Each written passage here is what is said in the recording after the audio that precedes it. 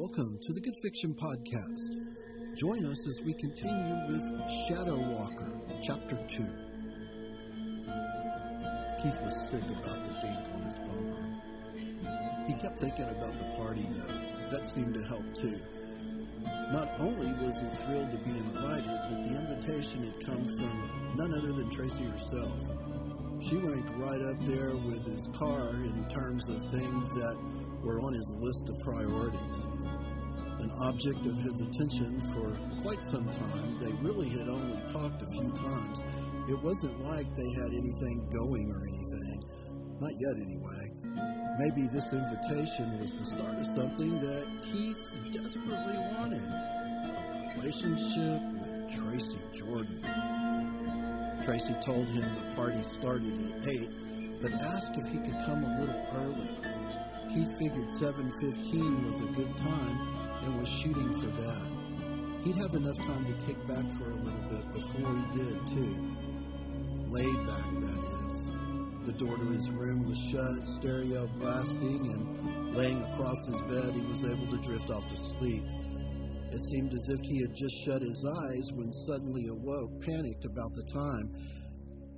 It was good he woke up, too, because when he looked at the red digital numbers on the alarm clock next to his bed, his intuition turned out to be correct. It was 6:48. If he got ready quickly, he'd only be a little bit late. A quick shower with some time in front of the mirror afterwards, you got him look as good as it was gonna get. Keith wasn't a bad-looking dude. He kept his curly hair long but trim. Just under 6 feet and a little on the thin side, his efforts at bulking up were ongoing and had some positive effect. He drank a carb-loaded shake for breakfast and tried to lift at least 4 or 5 times a week. His shoulders were solid and wide. His forearms and biceps defined, but not overly bulky. He preferred Wranglers to Levi's and had his favorite pair on along with a white, neatly pressed and heavily starched polo button-down. Gray eel-skin Tony Lamas and a matching eel-skin belt rounded out his ensemble. He stuffed a small bag of weed in the front pocket and a new roll of certs in the other. A mental note was made that there was only enough weed in the bag for maybe 2 or 3 joints, 4 tops, but only if they were small. He was on his way by 7:15. It's only 15 minutes to Tracy's, he mumbled out loud, and the drive to Tracy's was even shorter than he expected. He parked in the street, cut across the yard, and rapped gently on the front door of the colonial 2-story. The knock was greeted by a girl Keith didn't recognize. "Can I help you?" she asked. Well, I'm a little early, but the party? Tracy asked me to come over a little early, and she's not dressed, said the girl. "I don't think anyway. What's your name?" she asked. Keith responded by saying his name slowly. The girl was twirling her straight black hair with one hand while the other was propped up on the door. She shut the door slightly, and Keith could hear her talking to Tracy. Some guy named Keith said he's supposed to be here early or something, he could hear her say. There was more mumbling, and the girl reappeared in the front doorway. "Yeah," she said, "come on in. She'll be down in a few minutes. I'm Lucy. My friends call me Lou." She had to quit twirling her hair in order to extend a hand to Keith. As soon as he gently shook hands with her, she opened the door wider and Keith came in. "I know you don't go to Lee. I've never seen you before," said Keith. He hated initiating conversation with girls, but that line seemed to break the ice. Lucy plopped on the couch and pulled her bare feet in front of her, crossing her legs yoga style. Her left hand gently rested in her lap, while her right hand immediately went back to twirling her hair. She was wearing a pair of loose-fitting gym shorts and white T-shirt that had an American flag on the chest. Old Navy, no doubt. No, please, call me Lou. And you're right, I don't go to Lee. I go to Faith Lutheran for Girls. I used to go across town to Austin Senior. We play y'all in football every year. Anyway, I go to Faith now. Where do you know Tracy from, he asked. We used to live out on this side of town, she said, but we moved during junior high. She and I went to junior high school together. It seems like I'd know you then, said Keith. I definitely knew Tracy then, too. Yeah, well, I wasn't there long, she said. Oh? Keith was curious. It's a long story. Oh, hey, there's Tracy. Lucy pointed to Tracy. Hey, Keith, Tracy said in a voice that caused Keith to almost choke on his own spit. She was stunning as she walked down the stairs. Her lips glistened with gloss, and her shoulder-length brown hair was tied in a ponytail on top of her head. It bounced and swayed as she made her way down. Sorry, I wasn't quite ready yet, she said. It's okay, said Keith. You asked me to come a little early, so I'm here. Keith was getting an awkward feeling. Did she forget she had asked him to come early? Good. I'm glad you're here, she said. Hey, listen, you wouldn't have any weed on you, would you? Asked Tracy. Keith looked around the room. Were they alone? It's okay, said Tracy. My parents are gone for the weekend. Well, yeah, I brought a little bit. He pulled the bag out of his pocket. I guess 3 or 4 joints, maybe. You want to smoke? Shoot, I was hoping you would bring a little more than that. Tracy interrupted before he could finish his offer. She was actually frowning and looked disappointed.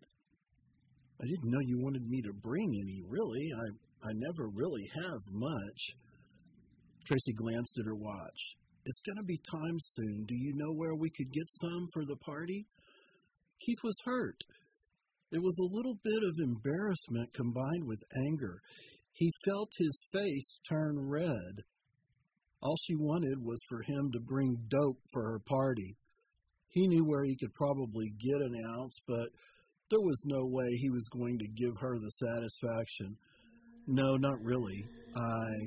How about Fritz? She asked.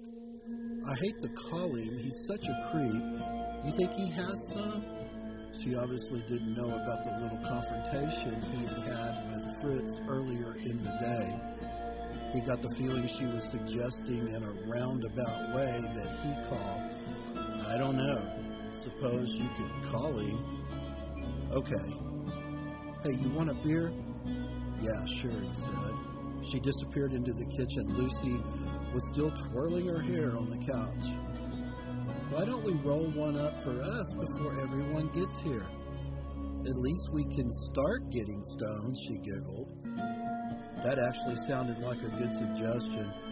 Keith did as she asked and had almost finished rolling the joint when Tracy reappeared with 3 Coronas and a bottle opener.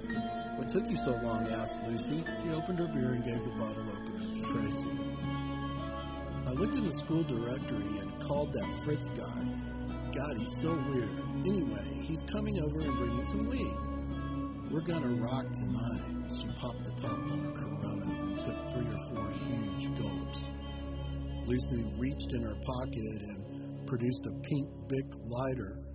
Keith handed her the joint and let her light it. She took a long hit and passed it to Tracy. That kind of said it all. It was Keith's pot. Seems like she would have passed it to him next.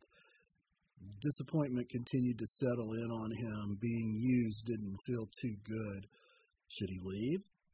He sure wanted to. Not only that, but Fritz was going to be there. This was turning into a bad situation in a hurry. The more he thought about how he misread the situation with Tracy, the faster he drank his beer. It was finished before Lucy had even emptied hers halfway. I'll get you another beer if you roll another joint, she bargained with him. He gladly took her up on her offer. The doorbell started ringing and guests arriving in groups of 3 or 4. Lucy suggested they take their beers and pot to the backyard so they wouldn't have to share with any of the other guests. At first he wanted to get Tracy to come with him, but she was bouncing from group to group and playing party host. She wasn't paying any attention to Keith at all. In fact, she hadn't since she found out he didn't have enough to make her party successful. 2 beers turned into 4 and 4 into 6. He put every last speck of green in the 3rd joint, rolled it and smoked it with Lucy. Both of them were getting pretty messed up. "I'm pissed," he said. His back was supported by the back of Tracy's parents' house. The lights were out in the backyard. The stars twinkled and there was a half moon. A couple stood not too far from them, making out. A boy that looked too young to be there was bent over barfing in the corner of the yard. A few other people sat in small groups in the grass, smoking and laughing. Their spot had been discovered not long after they had finished their last joint. "Yeah, pissed," he said. "Why?" asked Lucy. "At Tracy." "Tracy? What did she do?" Keith turned to face Lucy. She was twirling her hair again. "That's just it. She didn't do anything." "I'm confused," said Lucy. She took a long draw on her beer. "I thought she liked me," said Keith. "She just wanted me to bring some weed. That's it. Weed." "Why do you say that?" asked Lucy. "Hey, you're covering for her," he said.